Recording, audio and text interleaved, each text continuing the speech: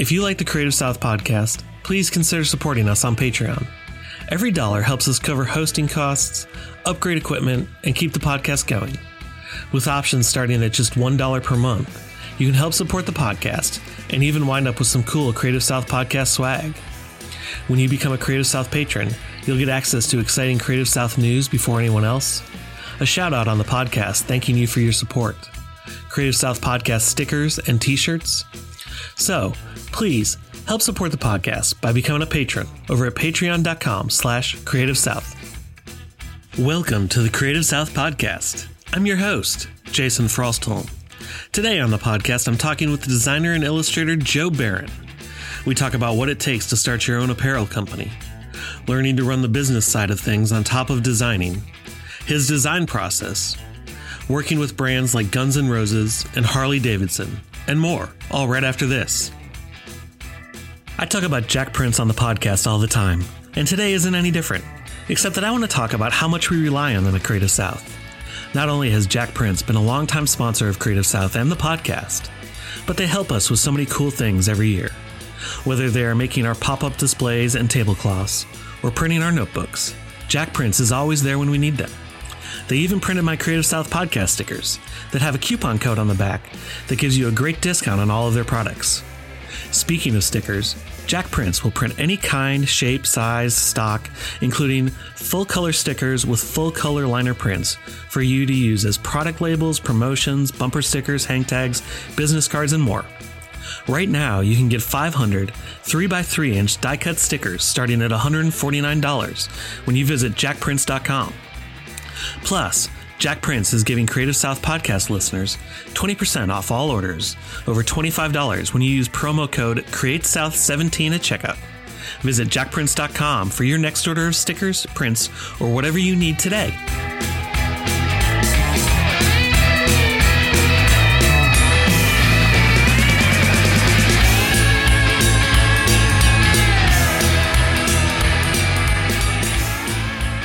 Joe, thanks for joining me tonight. Thank you for having me, Jason. I'm glad to be back. Yeah, this has been a long time coming. Last time I talked to you was, I talked to you for about 5 seconds at Creative South this past year, but the last time I had any, time to talk to you for an extended period of time was Weapons of Mass Creation last year. So, yeah, that was a long time. And for those who didn't listen, I'm on the live from WMC, yeah. Joe Barron. I was the best short episode ever. Jason may dispute that, but I say otherwise. I don't pick favorites. That's for my listeners to decide who their favorite is. I love everyone equally. That's a dad statement if I ever heard that. Well, I am a parent, so that is true. That's true. You're a father of twins. Yes, I am. So let's go back to the beginning and where'd you grow up? I grew up in New Jersey. I am a Jersey boy by heart, East Coast. I grew up outside of New York City, 15 minutes away from the Lincoln Tunnels. That's where I grew up. Grew in Union City. Okay. And then went to high school in Jersey City. So then I had the cold, hard streets on my back. The cold, hard streets of the suburbs in New Jersey. Actually, no. Surprisingly, I never grew up in I never grew up in the suburbs. Yeah, I was actually where I grew up was city. It was not the city. Sure. For all those that know, it's when somebody says the city, it's always New York. Right. It's not Boston. It's not Chicago. It's not any. It's New York. It's Manhattan, Brooklyn, all the boroughs. All right. Just got to educate some people, let them know. They don't. Some people don't know, Jason. Got to help them out. Do you count? I mean, I know Staten Island's a borough, but do you count that in there? I know a lot of people who don't. It's the redheaded stepchild nobody wants, but it's included. Sure. Yeah. So I mean, that's what it is. I mean, I definitely grew up in New Jersey. And the town I grew up was predominantly Latin and Hispanic. I actually think or at least it had the most Cuban residents behind Miami. That was one of its big claim to fame at that point. Cool. So when you were growing up, were you big into art, or were you playing all the sports and knocking that out of the park? I was a little bit of both. I definitely loved drawing. Mm-hmm. That was my thing. I relaxed. That's what I did to do on my off time. Mm-hmm. I just doodled, especially with video games. Video games are big. Like when I was coming up, being that I grew up, I was born in the mid '80s. Sure. Yikes, get my age. Dude, I got a decade on you, so. That's true. I know. Come on, I gotta make myself feel better somehow, right? So Nintendo was popular and all that. I would always look at the pamphlets, mm-hmm. The booklets, and I would always see like the card, the images. And I'm like, oh, that's cool. I remember drawing. I think I had a Nintendo Power magazine, and they were talking about NBA Jam, and it was like the Hornet. The mascot of the Hornets and the mascot of the Bulls. Mm-hmm. And I kind of just like replicated that and, started drawing that way. And then I drew a lot of Mega Man. I drew Battletoads, did my own Double Dragon. I started having these whole things. Sure. But at the same time, I was a sports fan. Uh-huh. So I definitely did play baseball. I did play basketball. Basketball was really my thing, was my family's thing that we did. And and then once I got into high school, sports kind of went away. Not so much. I changed my particular good sport. I ended up being on the diving team. And, okay. Swimming team. Yeah, so I was a diver. Yeah, I was on the swim team in high school. So. Yeah, right. Remember those glory days when the 6-pack was right there because of a swimmer. You have the swimmer's body. Yeah, exactly. Nah, not anymore. That was long gone and hasn't been around for close to 20 years, unfortunately. Makes me sad. Well, Jason, here's a tip. I got a tip for you. You take a marker. Draw the and just draw it on. You know what? I have well earned my dad bod. I'll stick with it. Not that I couldn't stand to get a little healthier and take a few pounds off, but I'll resort to not drawing the 6-pack on myself. Actually, funny story. I remember one Halloween, my brothers, we decided to be superheroes. Mm. And I think my brother, he was, I believe, Cyclops from X-Men. Uh-huh. And it had and obviously he was a really he was a small kid, child. Sure. But in order to have the muscles, to show the muscles, they sort of had this foam muscle pack where he had the big mm-hmm. pecs and the 6-pack, and it looked like he ripped. But it's weird because he's like 5. Yeah. It's like, that's a really weird physique you got there, buddy. Hey, we were at Target today, and they had the Halloween costumes on clearance, and I just got my one of my kids a Power Rangers costume, and it had the ripped 6-pack and the big delts and everything. It's funny to see, a 4-foot tall 8-year-old walking around, with better muscle definition than I do. Look at me, Dad. Yeah, just like flexing. Yeah. He did. He actually went and flexed in the mirror after he put it on. As you should. Which was as hilarious. Everyone should. It's cute at that age. If you do it at this age, it's weird and creepy. Yeah, you come off as a douche. Hey, you come off as something. Don't worry, you're the host. I'm gonna call it as it is. Yeah. Well, I was thinking you can come off as a lot worse than a douche if you do it. Is what I was thinking. I just couldn't think of a good word for it. Yeah, it was quick. Yeah. So you switched sports when you got into high school, and I don't mean this as a knock, but did that have to do with basketball players tend to be a little taller, and you're about my height. You're about 5'8", 5'9", right? Yeah, Jason, I'm fast. I'm quick. Okay. Well, I mean, I sucked at anything other than swimming and track. So. Yeah, you know what? I actually wanted to actually join the diving team. Mm-hmm. I tried that in middle school, by the way. You did? That's hard. It's still hard. and it was just something that I always liked since the Olympics. I've always would watching the Olympics, and it was just a sport that I just enjoyed. And I was like, that's cool. I get to do flips and crazy and just splash into water. I was always too worried about belly flopping. That was my problem. No, I've hurt myself pretty bad. Yeah. So at one time, I think it was my senior year, we were preparing for one of the, I think one of the state finals or county finals competitions, whatever. And we tried when we were starting to get more extreme in the actual maneuvers. Sure. A couple crazy backflips, and where we practiced was at a college, and it's because they had the pool, they had the diving boards and everything. So obviously, I guess it was the college swim team was going to practice right after us, and and of course it was the women's swim team at the time. So they came out, they're all ready, these college girls. I'm a guy, high school senior, like, yeah, I'm all cool and everything. Think you're hot shit. Exactly. You know how it is, Jason. Yeah, no, I was guilty of it. So my coach was like, all right. He's like, because they were, were talking, chatted up, watching us practice before they had to go in. And he was like, please, he was telling them, please be quiet, please be quiet. So I go, and like, cause I have to focus. Like you really have to focus. Otherwise the slip, you do hurt yourself. Luckily I never hit my head on the board. That's a good thing. But I was getting ready. I jumped on the board. I was in the midair, and I'm like, kind of like had a brain fart or something. I stopped and I just started swinging my arms back. Whoa! Bam! Belly flop. I mean, on my back, yeah. And I get out of the water, and like everybody's laughing. I'm like, damn!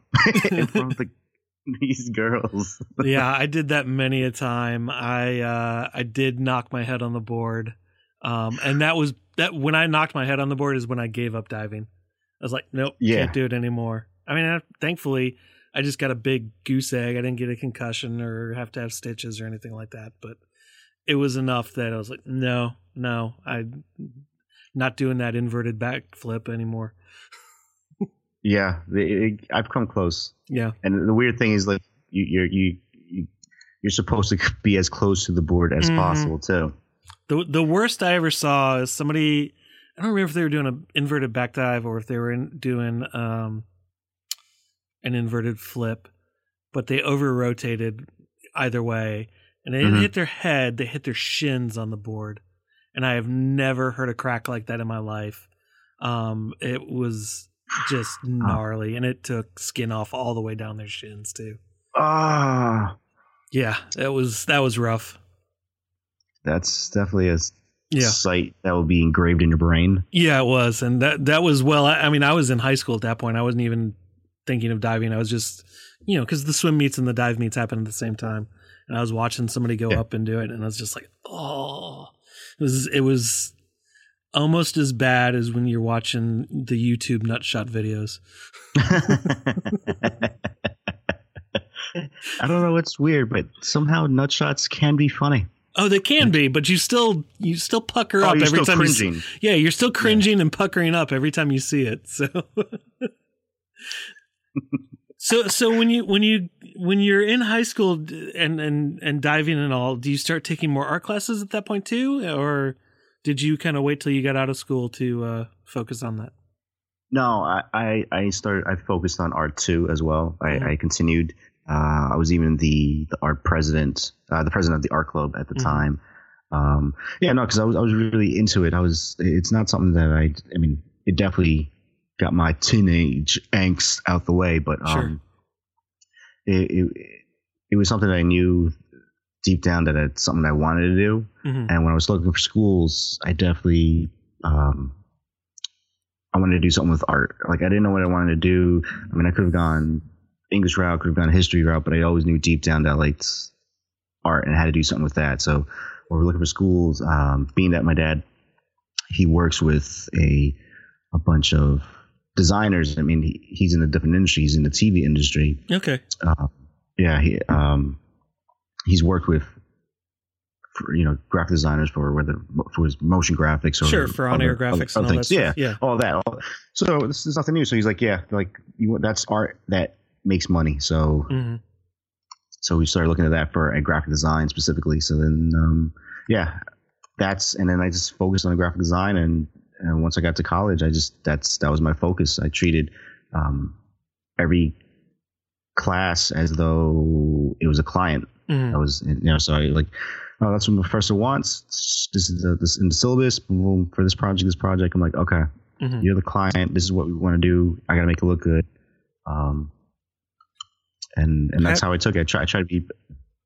I was just all focused on that. I'm sorry. Sure. How did you figure out the direction? Because I mean, most kids going into doing that stuff really don't have an understanding of. I mean, and at least for me, and this has been my experience and what I've seen, most kids going into that when they get into college, they don't have an understanding of how to work with clients or really even what a client does. You just kind of assume it's going to be handed to me and they're going to tell me, all of this nice stuff, and I'm going to put out whatever I want.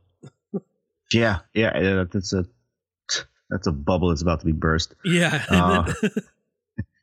Once the reality slaps you across the face. Well, the way I saw it is like my dad. My dad owns a video post-production company. Okay. So I've seen him. So I've gone to work. I've worked with him in the summers, or I was a production assistant for certain producers and stuff like that, where I see the client and service industry like back and forth. They like, this is what the client wants. We got to work. We got to make. I've seen that approach. I see how people interact with who's in charge, who's paying the bills, so to speak. And so I took that approach and was like, okay, in order to, I see that's how the real world works. Now it's my turn to take it back to school while I'm still learning. So I'm still a dumb kid at the same time, trying to figure everything out. And then just apply it that way. I mean, sometimes it was good, sometimes it wasn't, but I try to be as focused as possible. And yeah, I've done some work. I've knew people who were interested in music. So I try to work on creating like mixtape covers and stuff like that, sort of kind of helping DJs out in that aspect and trying to expand my portfolio, because I knew I have 4 years. I gotta show good work. I have a body to say, hey, here, hire me. Look at what I've done. Here's my experience. I needed something besides student work. Sure. And obviously I've had student work, and once I got out, that's the majority of what we have. Gotcha. But I try to be very focused on that. Don't get me wrong. I still had fun. I still party. I was, let's be real. You still enjoyed college. That's good. I did. I mean, as an adult now out of college, I applaud those kids who went in and they were so focused that they knew exactly what they wanted to do right out the gate. And they, had that laser precision and didn't deviate from that. But there's a lot of those kids that didn't have that social life and were too focused on it. And I think that's almost the more important part of college, is learning how to be an adult and learning how to take those responsibilities. And, so, I mean, obviously you still find out that stuff after college, and it's a constant learning process of how to be an adult. I just bought a car this weekend. That's, congrats. Yeah. Well, thank you. I appreciate that. It was a forced, decision. It's a Tesla. Sure. It's a Tesla. No, it's a nice, there we go. It's a nice, I would love a Tesla. I wish I made that type of money. Jason, you're making that podcast money. Yeah. Yeah. How's that hoopty you just bought? Homeless people make more money panhandling than a podcaster does. I'd say that. Yeah, but no, it was not a choice. My old car literally bit the dust and was going to cost more than the car was even remotely worth to get it fixed. So it's like, guess it's time to suck it up and buy a new car. Yay, another car payment. it was that one. It was not like I said, it was not a planned car buying experience. You were kind of forced into it. Yeah, very much so. Very much so. But we're happy with it, so that's good. But I forgot where I was going with that. Oh, the growing up and adulting, and you learn all that stuff. But when you were in college, were you, with your studying graphic design, were you doing more general graphic design studies, or were you focusing on any one aspect, like illustration or web or anything like that? No, I was more. It was more general. I didn't go to an art school per se. Sure. So I kind of feel I didn't go to art school.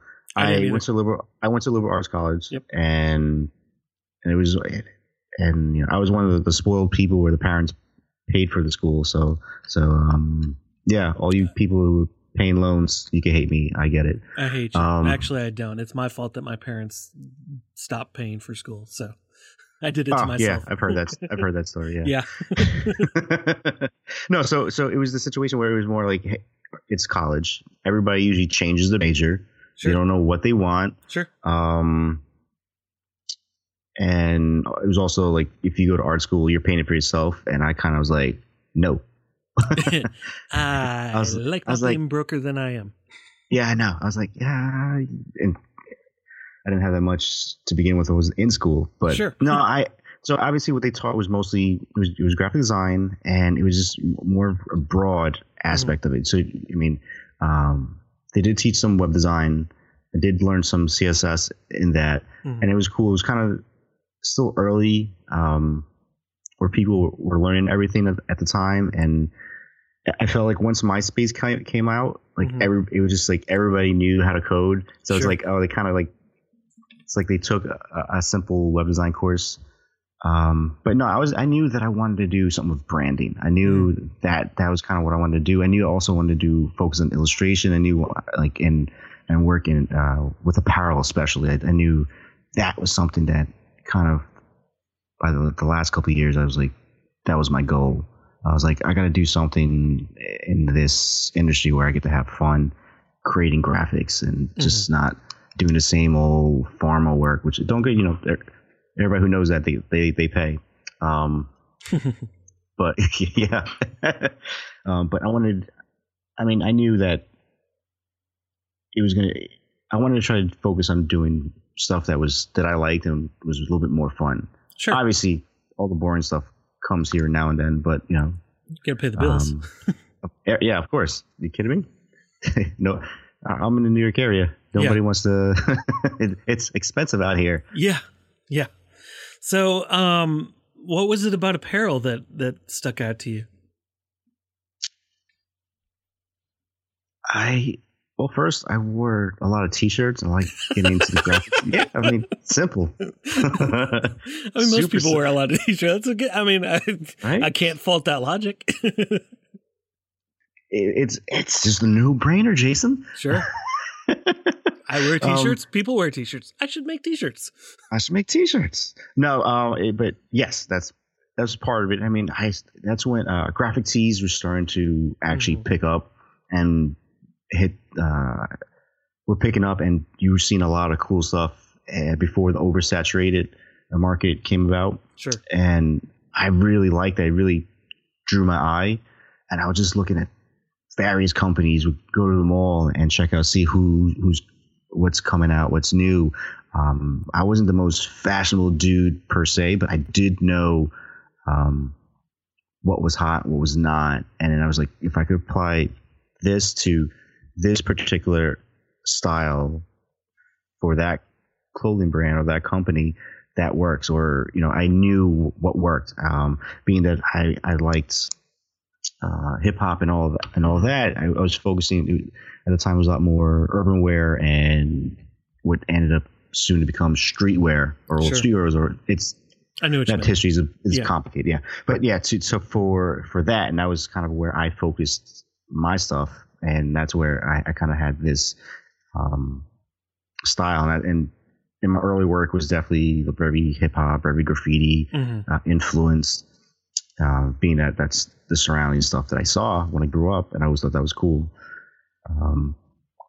I just kind of focused on that, and I just was like, that's what I want to do.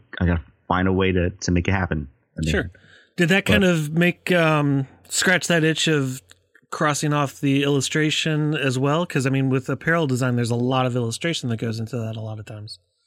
Yes, there is a lot of illustration, but also for those who are interested, you got to realize that there's also plain boring, just simple a lot text of production stuff. And a lot of in the production, but just even the graphics too. Like even big companies, they'll have their own offset brand that you'll never hear unless you're in that big department store, and it's just simple text and some sort of like maybe gradient in the background. So, so that part wasn't so illustrated heavy, but you have both aspects, and that's it definitely scratched my illustration itch. Mm-hmm. Really. So I loved, especially since I love to draw. I was like, okay. I was like, oh, vector, here we go. Adobe Illustrator, click, pen tool, baby. Yeah. So when you got out of college, did you start freelancing right away, or did you go work for a company doing this? When I got out of college, first of all, I did the mistake of waiting until I graduated to start looking for a job. I did the same thing. So stupid. Yeah. I was arrogant enough to think that the day I graduated, something was just going to fall in my lap without me putting anything out there, really. I'm glad somebody else has had that same arrogance as well. I know a lot of people that did. So it's most people just don't admit that they were.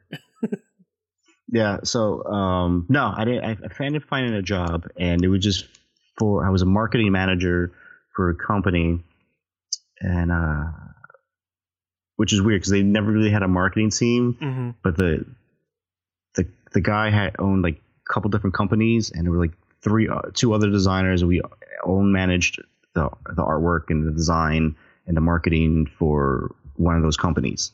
And since I was out of college, I was like, yo, this is like really, I mean, it was cool. I got to, work on some logos, like work on the website, I get to work on various things. It was for it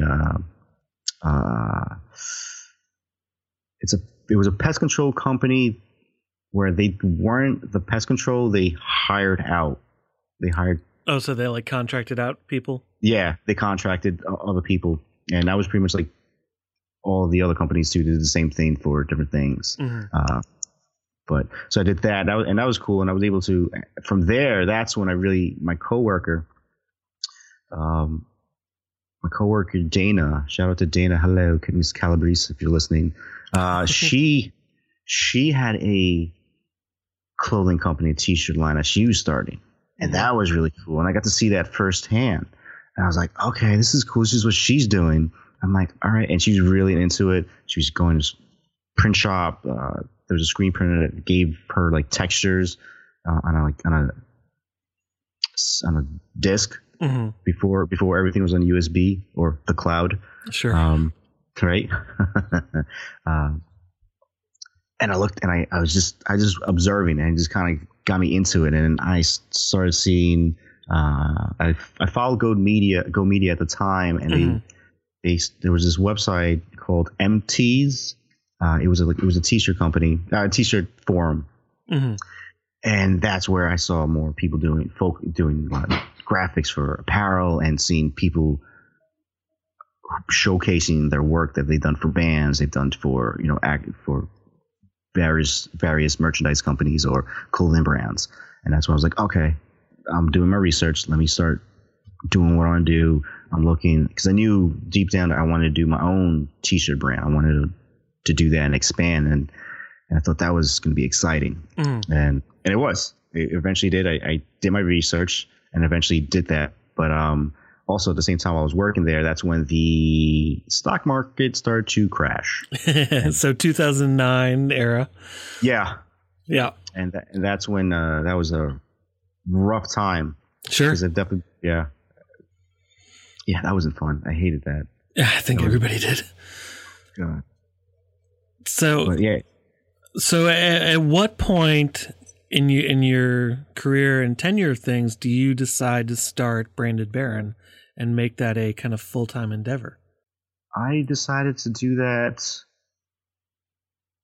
I knew deep down I wanted to do it. Once I did the research, I just started bootstrapping. I started making sure I stored money for my company, because I knew I didn't want to have a loan. Mm-hmm.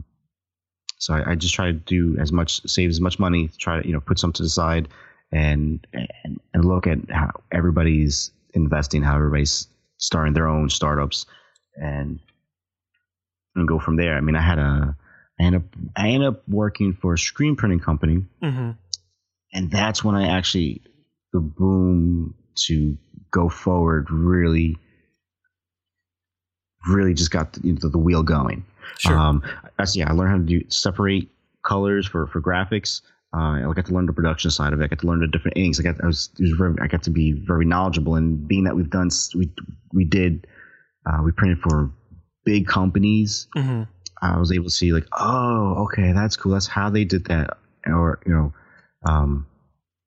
and then I got to see how, they do the regular stuff for, high school teams and stuff like that. Yeah. So no, I got to see So they go online and they steal a logo from a pro team, and then they change the colors up a little bit. Exactly. But no, I really got into it, and I was like, okay. And at the time, my boss kind of I was talking about it, and he's kind of wanted to invest. Mm-hmm. And it was kind of a good idea at the time. He's like, yeah, but he wanted like 20 designs by like the end of the week. I was like, wait, what? And I was like, I'm still working full time. I was like, it didn't work out at the time. It just didn't work out. I just knew I had to have my theme. I had to have my line. And I knew where I wanted to focus on. Sure. And it's tough for anybody who's thinking about doing it. It's an uphill battle. Most people actually lose money mm-hmm. doing it. You don't make money with a t-shirt brand. You actually go broke doing it if you're really going to go at it. Obviously, in order to really expand, you got to get investments. You got to go to the big trade shows. You got to go to shows like Magic mm-hmm. or Agenda, and actually just expand and actually see people and meet with the buyers of different stores. So I mean, I got to learn that aspect, and I just kind of expanded. I knew from one company, one store, I eventually ended up producing my own shirts, mm-hmm. and I got that off the ground. Started slowly. I created my sales sheets and started heading to stores, sending my stuff out, meeting them, try to go local first before. Sure. Though I did send emails out to stores, like various stores that I thought would be a good fit for my shirts, but mm-hmm. certain boutiques weren't having it. They weren't, it's still risky. A lot of people want to do consignment, and consignment sucks. Yeah, yeah. We'll give you the money afterwards, and you have to trust us to be honest about it. Yes, but we also had it sucks. You had to give consignment. You have to give out your product, mm-hmm. have them hold it for say X couple weeks or for a season or whatever terms you come with the store, and then hope it sells. And then sometimes I also did a lot of street fairs too. So I was like, I kind of sometimes needed those shirts. Like sometimes the shirts won't coming back. The sales won't be coming in right away. So I was like, oh man, it would have been great if I had that shirt in a medium. That's an automatic sale, and I would have got the full price for it instead of just usually half of the amount because of the way consignment works. Yeah, it's not to anybody's advantage. No, it's not. But I mean, I did like it when stores did pick them up, and they're like, "Yep, we're gonna buy it. Boom, here's your amount. Here's your wholesale price. Boom, okay, boom." I send it out to them, make sure they got it. I'm like, "Great, all right, let's start working the next season. Start building it up." Gotcha. How did you? Was it through the trade shows that you kind of learned the business side of that stuff? Because you're having to deal with, like you said, buyers and, doing not only business to consumer sales, but business to business sales and balancing all those hats. So it's a full-time job of just being a salesperson, plus it's a full-time job doing the designs. How were you managing all of that? It was a headache. That was a headache, man. That it was, for people who want to just design, branching out on your own, it's not happening. Like, sure. I knew I wanted to work for myself. I knew I wanted to do that. I knew I wanted to freelance as well. And honestly, you really have to focus on one subject, on one thing. And sometimes, I did. Yeah, during probably the street fairs when I really learned, and when you're networking with people, you kind of start to learn the business, and then you realize the mistakes you make. That sure, okay, this is not going to work for me. This is how I'm going to go about it. But you have to do your research. That's everything. And then you kind of learn on the go, which always sucks. You kind of just want the little textbook and be like, okay. Yeah. This is what happens when they don't call you back, or this is what happens when you're partnering up with somebody. Yeah, that's not the situation. You kind of learn as you go, and you kind of have to find time. You have to. Okay, it's time management. Really, that's what it comes down to. Sure. Time management. You gotta set time up for. Okay, this is what if I have a day job, this is what I'm working on from this time to this time. After work, okay, I need a break. I gotta have some dinner. Then I have an hour or two to focus on designing. Then I have another hour that I want to focus on, marketing. And then the next day I'll set those hours to something else. And in between, I'm still like working out because that's something that I just had to do as well. And it's, the endorphins gets you going, makes you feeling good, all that dopamine. But yeah, no, so it's really time management. It's tough, especially for one person. I tried having someone help me out, and that didn't work out. And then with street fairs, you gotta have someone help you out or believe with you. You gotta have a good friend or a girlfriend or boyfriend or just somebody there to help you out who believes in you, and sometimes all you have to do is just give them a shirt or a product. That's usually like, yeah, that's good enough payment for me. I'm just like, buy him some pizza and a beer. Yeah, when I had photo shoots, when I used to do a lot of photo shoots for my t-shirt brand, I definitely did that. I was like, you know what, lunch is on me. Like, I had to pay the photographer. That was one thing, but for like the models, it's easy. I would recommend friends. Try to get your good-looking friends or whoever fits the demographic that you're going after, and then hopefully they're not. When you're young in your early 20s, nobody's really like a big time model or trying to pursue anything. But then again, now with Instagram, it's a different story. Everybody's a model. Everybody's a model. Pay me. No, you're on Instagram. That doesn't no. No, you got to work your way to where you want to be. Yes. So I would just find ways to do that. You got to barter sometimes, and sometimes bartering sucks. Sometimes it doesn't. I think as long as it works out. As long as it works towards your goal, and whatever your goal is, you got to follow that. So that's how I would go about it. It's so tough, and doing everything. It's all sales, and then goddamn quarterly taxes, and getting that done. Son of a bitch, I was like, yeah, that's the accounting side is for me the worst part of it. Thankfully, I've got a decent accountant, and I don't. I haven't set things up yet where I do enough business where I need to be an LLC or anything like that. There's no tax advantage to me doing that. Got it. So it's still sole proprietor, so I don't have to do the quarterly taxes. I can just, Yeah. But it's going to get to that point at some point, and I'm going to have to do that, and I'm not looking forward to that. And unfortunately, my accountant's at that age where retirement is a looming possibility any day now. So, all right, that's exciting. That's something to keep you on your toes. Yeah, exactly. So finding a new accountant sounds like the most painful thing in my life when that comes around. Worse than the car buying experience. Remember, ladies and germs, you got to get yourself a good accountant. Yeah. Yeah, I've heard horror stories, and whew, some people suck. So going forward with your career, where did the next steps kind of take you after that? Being that the market wasn't as well because of the crash, I was in and out of some jobs, being laid off of that, and that was rough because why are you working so many jobs? Like, do you want to? It's like, what? And they're all design jobs too. And like not sleeping in my car. Yeah, I was like, are you? Like, do you just want to be? I had somebody ask me in an interview, do you just want to be a freelancer? I'm like, no, I want the benefits. I want the salary. I want everything. Sure.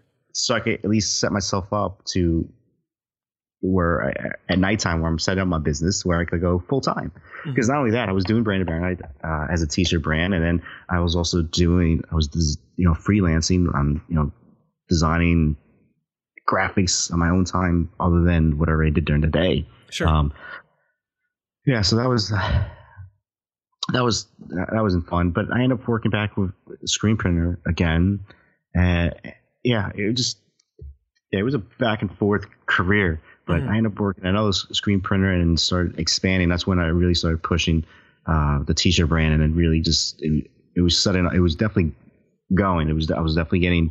I love getting international sales. I was definitely doing a lot. It was definitely moving. It was definitely popular. And actually through that, I started printing as well. I was like, you know what? That's a byproduct. I was like, I work at a screen printing company. I do t-shirts, and people always ask me, like, all right, let me start printing. And that's how I started doing that. Actually, Anderson Monroe or Anderson Blue. We went to college together, but we weren't close in college. Like, we knew each other, but then we were at one of these events and we met it up. I was like, oh, and then we just started connecting, and I started printing some of his shirts and helping him out with certain things, and we started learning from with each other. And then we would go to shows, trade shows, or events, or sneaker events, and then sell our apparel together, and we'd have fun. Right, Anderson? Had fun, didn't we? Well, and Anderson's had a interesting career path too, because he's doing Blue Dreams and stuff like that, and he's gotten to do some really cool projects with that. But he also has the full time where he, speaking of accountants, he's doing accounting work. That's what he's running an accounting business. Yeah. Yeah. So yeah, it's an interesting path for him. Yeah. But yeah, no, for me, I try to stay focused and start trying to print for various companies. I tried focusing, since I trained Brazilian Jiu-Jitsu, I try to focus on trying to get some of that business. Like, okay, let me just print for Jiu-Jitsu schools, and then do that, and then while I'm printing, that's easy. I could send paperwork, send it to the printer.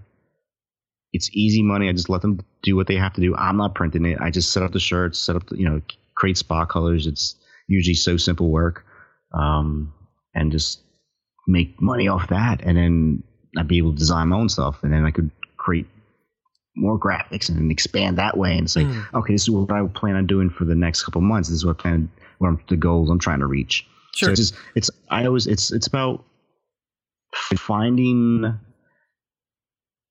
The way I see it is that the good job, the good salary, that one job that will set you up for life. Nowadays that's not true. You gotta have different sources of income. No, I completely agree. Yeah, so it's like, okay, it's just weird because we were talking to my father, and he has his business. His business is successful, but it's still in that same mentality. He's investing in other things too, so he's not. He's learned. Sometimes he can't teach an old dog new tricks, but it's just, you got to make money while you're sleeping. That's really the main thing, and it was the beauty about when I had my t-shirt brand. Like, anyone I was sleeping, money was coming in, or just simple stuff. Even if I had stickers for sale, I still do, by the way. BrandonBaron.com/shop. We'll link to that. Don't worry. Don't worry, Jason. If you could plug, you can always plug anytime. Yes. So that's BrandonBaron.com.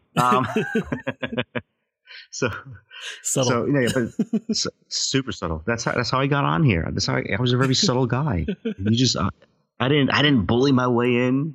I just Not untrue.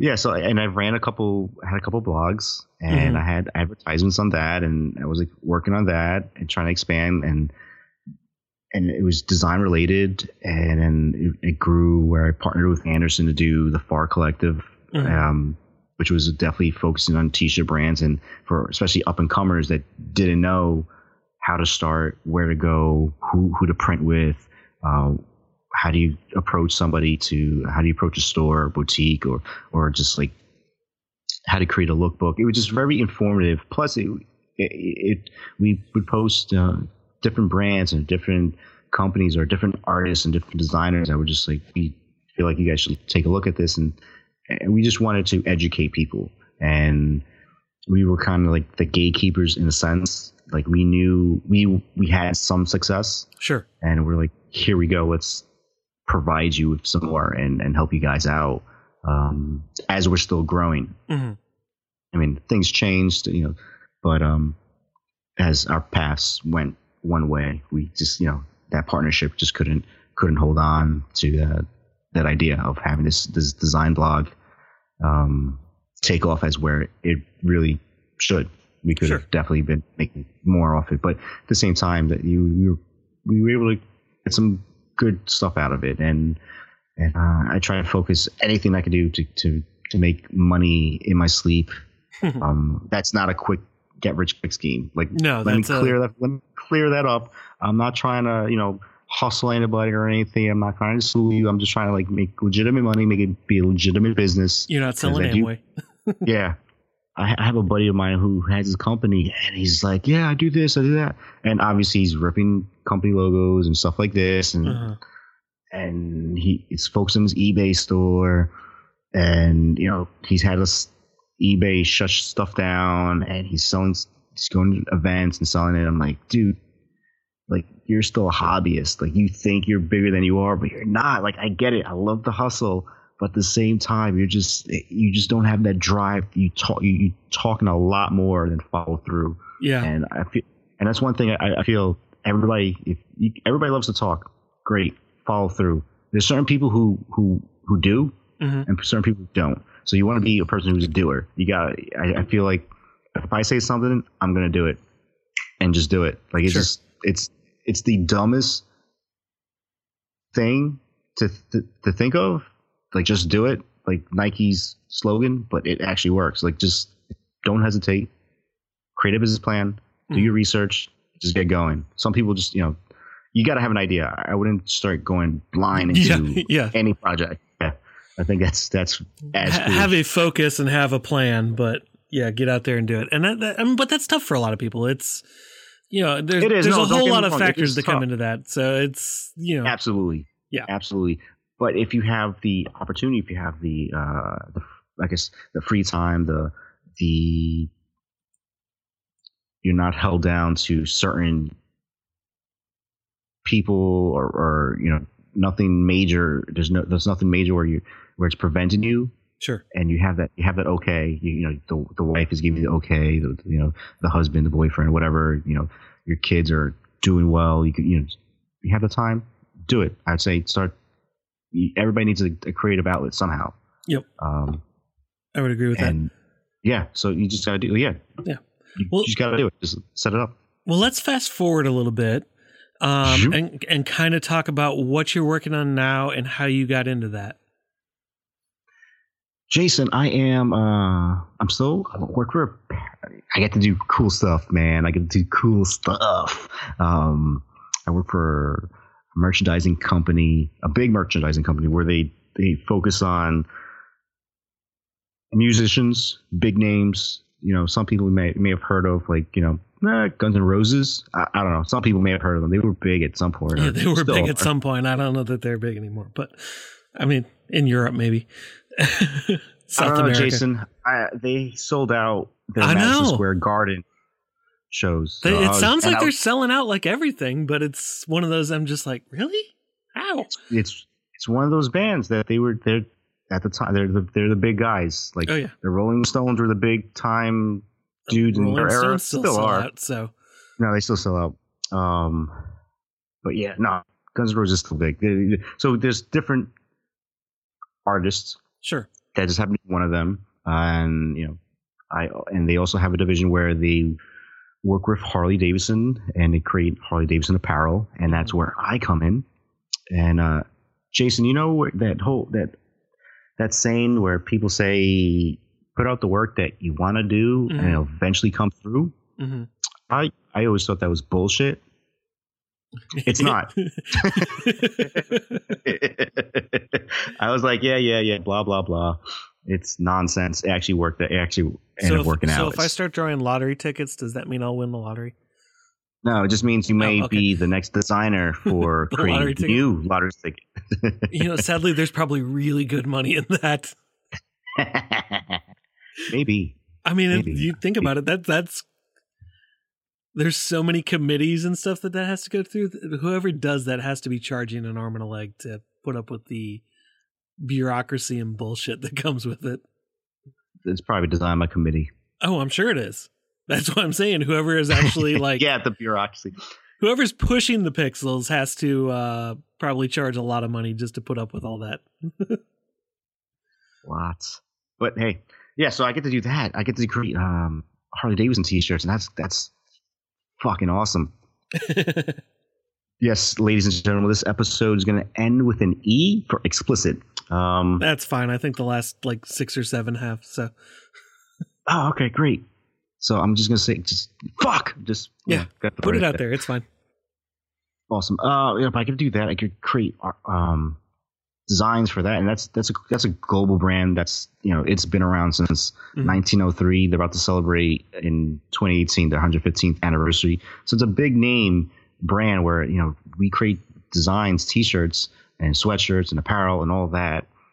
Pretty much tops. That's what we're focused on, the tops, and we create the graphics and we print them and give it to certain dealerships where dealerships would buy from us. And what's great with me that I love to do is that I'm in charge of the graphics on the front. So I get to work with freelancers. I get to work with design firms.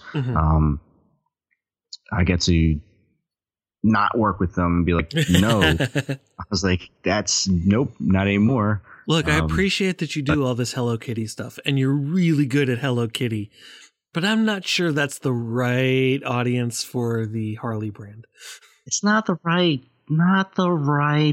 vibe. Those aesthetics don't match up. Yeah, so I get to act as creative director, art director, and designer because I get to design as well. So I'm like, I have to, like most artists, or like everybody, and especially artists, I have an ego, and I gotta have my designs worldwide, buddy. So I get to have fun doing that, and I get to see, I get to know the history. That's always fun to me. Like I get to know, like 1903. That's when they started, and that was also the same year when Henry Ford built his car. So that's same time. And for those who don't know, yes, it's a motorcycle company, but they back in the late 19th century, people used to ride bicycles all the time. It was the best way of transportation. It was very popular. And then they eventually started creating bicycles with motors. And that's the story. The one story that I've heard that I haven't yet confirmed was that William S. Harley, the engineer who created the first blueprint for the Harley Davidson motorcycle, it was because he was a man ahead of his time. Jason, he was a man ahead of his time. Mm-hmm. He was lazy. He did not want to pedal. So he didn't want the moped to have to pedal to crank up the engine. He wanted something where he could just. Hey, I don't think that's lazy. I think that's thinking smarter. It's smarter, not harder. Exactly. Or both, whatever. Yeah. But no, that was the story I heard. I thought that was interesting. I don't know. I can't confirm it's true, but if it is, it's a good story either way, right? Yes. And it was pretty much a family company because it was the Harleys and the Davidson brothers, and their aunt created the first Harley Davidson tank engine logo. Mm-hmm. So that was you see that, and you still see it around. So I was like, okay, that's cool. We keeping it in the family. We're creating logos. We're creating bikes. What else can we do? But yeah, so I get to know that aspect, and I get to see, and we actually, that's worked out. I get to draw skulls for a living. That's skulls fun, and eagles, man. and skulls and eagles. Oh yeah, eagles are a lot harder. I'm not sure if anybody really. I've seen you draw plenty of eagles. You do a pretty good job at it. They're hard. They're hard. I haven't tried to draw an eagle in a really long time, so I will take your word for it. Yeah, it's the feathers. They're annoying. Yeah, I mean, whatever I shared on Instagram is nothing that I have yet to share on after the finished product is ready. But no, I'm excited to show the new work because I'm like, because I just feel like I'm getting better as well. I'm like, oh, you guys haven't seen anything yet. I'm like, I can't show anything. Sure. But but it's fun for me because I get to hire people that, like, you may know of a designer named Lisa Lorick. Never heard of her, right? You never heard of her. I get to, or Jason Karn. You probably never heard of him either. And I have heard of Jason. I love Jason. But I've never met Lisa, so I can pretend that. Yeah, you could pretend, but you still have heard. Yes. But so what they're both great at is hand lettering, which seems to be the fad at the moment. So yeah, so all you hand letterers, it's cool. Yeah. But I think it's and they do something that I can't do so well. I mean, I could do some graphics, hand lettering, but I go to them. I needed like, hey, this is my vision, and especially we do women's stuff. I'm like, okay, your style is gonna be fan-fucking-tastic for us. Sure. And like, so I mean, I just work with great designers. Like, I'm excited. I'm always looking to check stuff out, see who's doing what, who's the hot new design. What makes a good designer who would fit with the Harley Davidson brand? Because I know my aesthetic wouldn't not that I wouldn't love to like work on Harley stuff since you're hiring freelancers, but I don't think my aesthetic actually meets up with what Harley does. And I'm not an illustrator where I can draw an eagle well enough. I might be able to knock out a skull that would work, but So, yeah, and then that's a good question. A very good question from the host. I'm going to skip that and we'll move on to the next question. No, it really you have to know demographic. You have to know that these are bikers. Most people, people who are still buying is you got the but they're bikers that are they're generally well-educated bikers that have, of course, money, because a Harley is not a cheap bike. Oh man, I was looking at one. I was like, yeah, I'm just gonna pass and I'm gonna keep renting at the dealership to ride. Even a cheap Harley's like $10,000. That's used. You're talking about used. Well, like base model that doesn't come with anything. We're talking about like at least 25,000, maybe probably 30,000, like for a Sportster. But it's expensive. They're not cheap bikes. Yeah, they're not cheap bikes, but they're the quality bikes. And I've always been into it ever since I saw Arnold Schwarzenegger ride a Fat Boy in Terminator 2. Come on, that was a badass scene. That was like my go-to movie. One of my favorite movies when I was a kid. Because that was badass to me. But you gotta have a certain aesthetic too. It has to look badass. Has that grunge. Sometimes distress works, but you also kind of want to focus on sometimes it got to be simpler designs. They got to be sometimes a clean. Not too bold. They can't be cartoony. Sure. If they're cartoony, it'll be for the kids shirts, but we don't really print that many per season anyway. But it just has to have some sort of edge. It has to, there's also history behind it. So classic bikes do well for us and just in general, people just like even other companies that print Harley stuff. They have the classic bike on it. And I mean, you got to know your engines. People who are motorcycle aficionados, they know their stuff. I remember being hassled. I remember I was actually at a party last night. I was speaking with this guy. I'm like, dude, you gave me shit last time I spoke to you, like X amount of time ago, like for not knowing what a panhead is. Like, I know that shit now. I'm like, it's like, good, man. Now you know the history. I'm like, yeah, I know all the history. You inadvertently turned into a gearhead. Yeah, I mean, at the same time, it's I like branding, so you got to know the brand. You got to know the history. That's part of just branding anything. That's like branding 101. You got to study the product. You got to know who your audience. You got to know the background. But yeah, it's just certain things are cool. You got to have the eagles here and there. It's got to have a little edge. It's got to be clean. For women designs,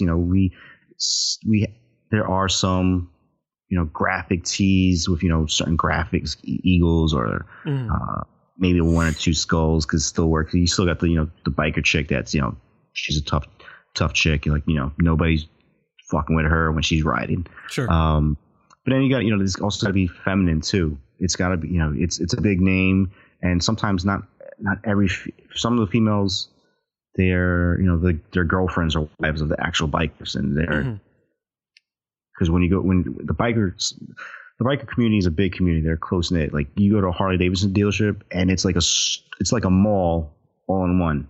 Yeah, you have your clothes. You got it's just the way it's set up. Accessories, got it. Yeah, every single. You got everything. Everything's there. You got your bikes. You want to buy a bike? There you go. You just want clothes here. You got your clothes, and it ranges. There's the premium apparel, which is quality garments, high end garments for men and women, and then regular tees and long sleeves. But he's still got to look good. It's got to be fitting to the good demographic. And some people, some are a little more feminine, some are a little bit more aggressive, and sometimes it depends on shirt colors also dictate who wears what. Like an old guy would probably want a maroon colored shirt in the wintertime with that's very one color, plain, just says Harley Davidson since 1903 in a simple text, maybe distressed, like nothing crazy graphic. He's not looking for anything bold, nothing like he's not looking for a flaming skull. Right. Well, how do you, when you're designing for them, keep things fresh in your perspective, Pinterest, where it doesn't feel stereotyped and all that? I definitely create. I create mood boards on Pinterest, so I got to have my ideas and my references there. I just store everything up. I have a private board that nobody else can see when so I gather all designs there, and then I'll start looking at different communities. So look at I visit the dealerships, or we'll try to go to rallies if we can, and just start looking at people. Because you got to know people. Everybody, it's not this tough guy badass. I mean, when people think bikers, they always think the Hell's Angels, and that's the 1%. Those, that's the ones that people don't want to be associated with. No, that's why you don't want to be associated. And you don't want to deal with those. But everybody else is different. Like my buddy's a firefighter. And he's a biker, and he rides with other firefighters. That it just depends on who you are, and everybody comes from a different background. And you'll meet people who are like, wow, the guy who taught me how to ride, he's a FBI agent. Like that's what he does. He's during the day. I'm like, okay, like I would have never thought you as a biker, suit and tie, or you're a Fed. Yeah, never thought, once you clock out, sleeves come off, and you're just riding that bike all the way down.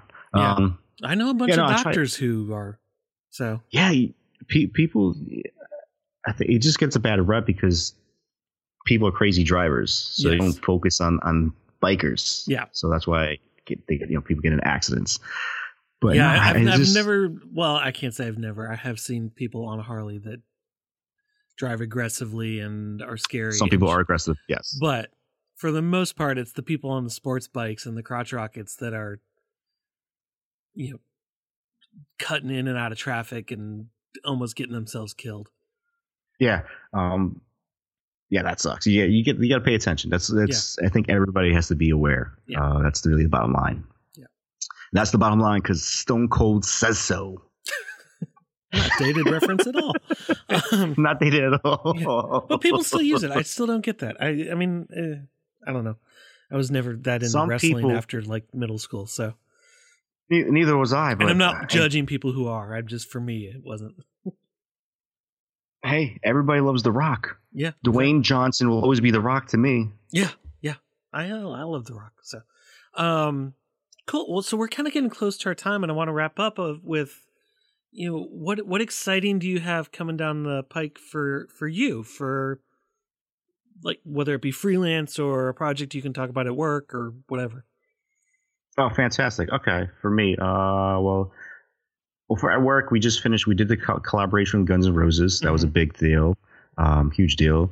Then we did their 115th anniversary, and we're just working on new stuff. And I love doing the photo shoots there. So I'm always looking, creating new graphics and working with designers, that aspect. And then for me, I'm just, now since I kind of had, I'm settled, my mindset with work. I know what I want to do. I have everything laid out. I kind of want to focus on myself. I'm creating graphics, going back and creating prints. When I had my t-shirt, I did focus on that, and did start slowly bringing it into the prints. And I've done, I've gone to Comic Cons and started bringing my prints there. But I want to expand on that, trying to create more design tools, because I've seen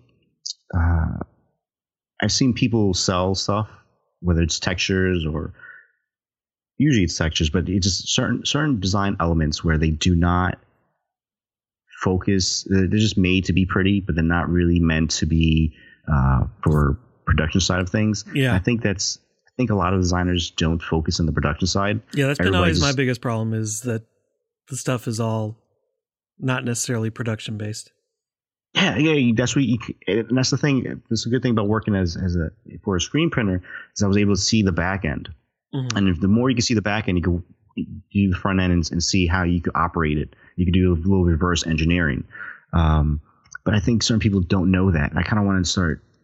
I'm starting to blog again heavily and just bring out more content and just kind of just highlight certain things, certain aspects, certain things that will be educational to people who just want to learn, whether it's just specifically, I guess, in the apparel industry and in the merchandising world. I mean, it's a lot of stuff where I want to focus on that and just creating new graphics. I mean, I know I'm not allowed to work on my t-shirt brand anymore.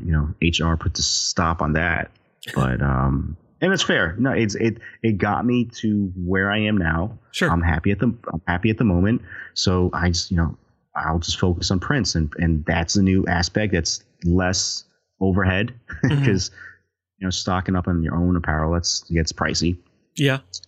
Yeah, it's not fun. But paper is a lot less expensive than t-shirts, and it doesn't take up enough of that much space. Sure. So I get to do that, create new stickers, and just focus on me again. I just back where I'm like, hey, picking up new freelance. I was working on a mascot logo earlier for a company, and I'm just excited to do more. If you have any, I have to work on a logo for psychology. That is a tough field to create for like a private practice. That is right. And I looked on Dribbble, and it's just not many out there, huh? No, it's just difficult. I need some sort of reference, and it's difficult. Oh, by the way, let me before we cut me off now. Sure. When I was looking for freelancers, I decided to go on Dribbble, and I was like, fuck it. Everybody, it's like a one big circle jerk. Everybody has the same style. I'm like, no, I can't do this.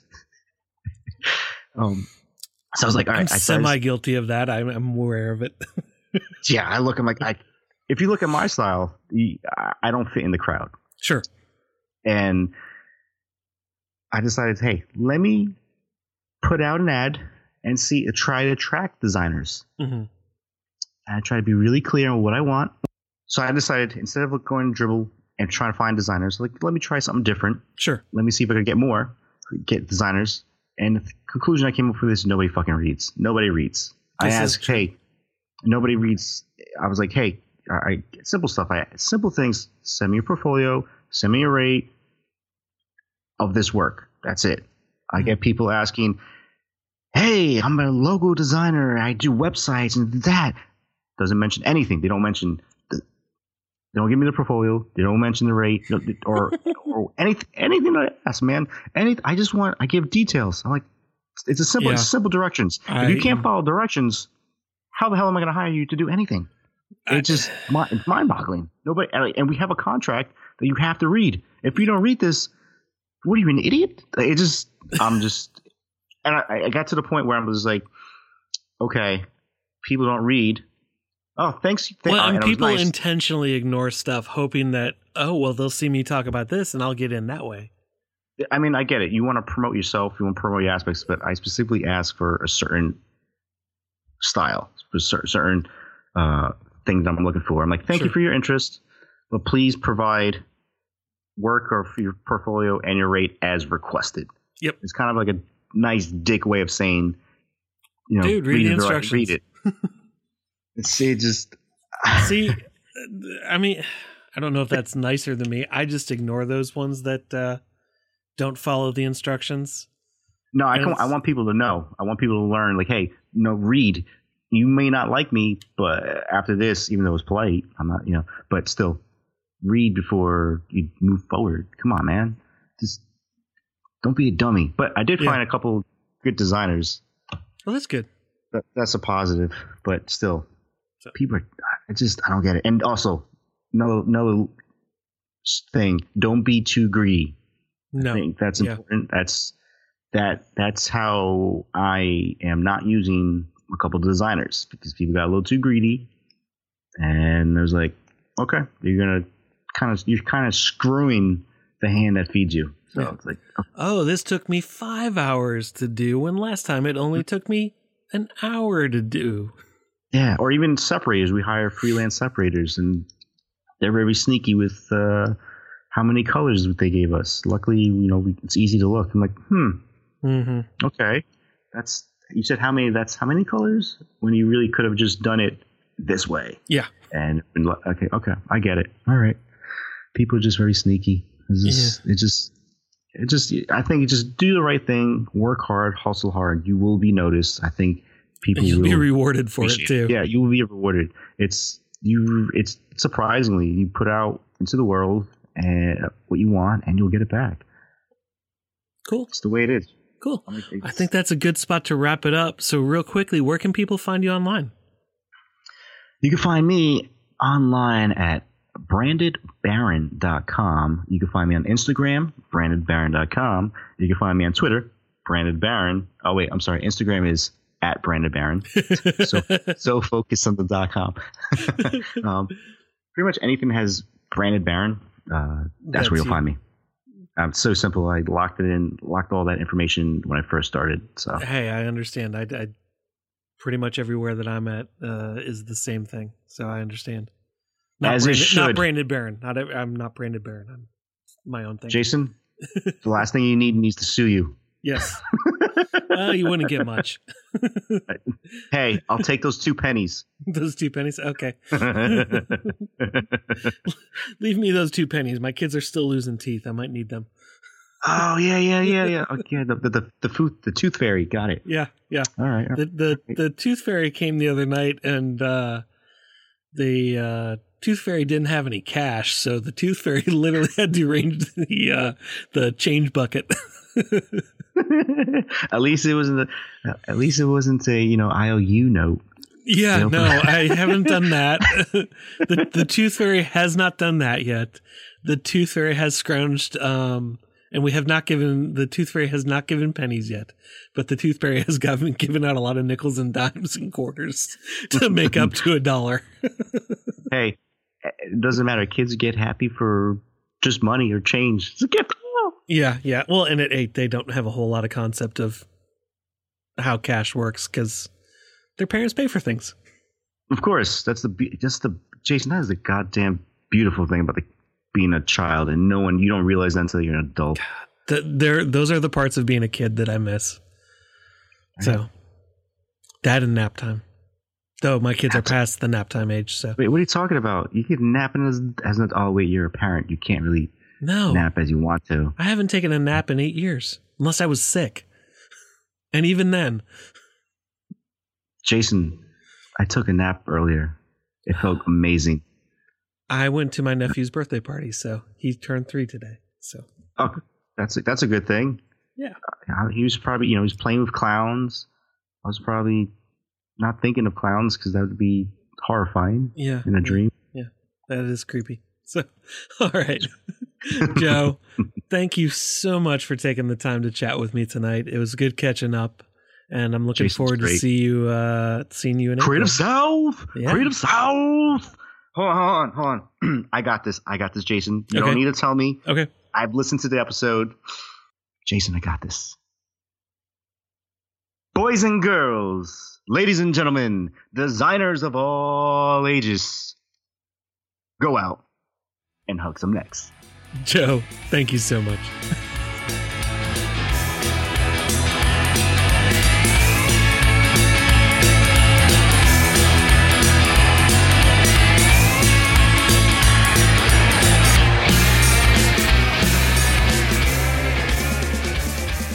You can find out more about Joe on Twitter @BrandedBaron, and be sure to check out the links in the show notes for more ways to keep up with him.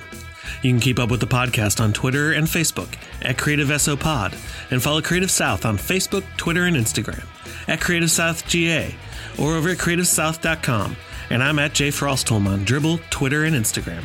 Visit jackprince.com and get 20% off orders over $25 when you use promo code CreateSouth17 at checkout. For a limited time, new Skillshare customers can get their first 3 months for just 99 cents to get unlimited access to thousands of classes when you sign up at Skillshare.com using promo code CreativeSouth. What are you waiting for? Start learning today. And remember, if you like the show, help support us. Podcast, head over to iTunes, Stitcher, or Google Play Music. Rate us and leave a review. This helps more people find the podcast and allows us to keep getting awesome guests. Now go out and hug some necks.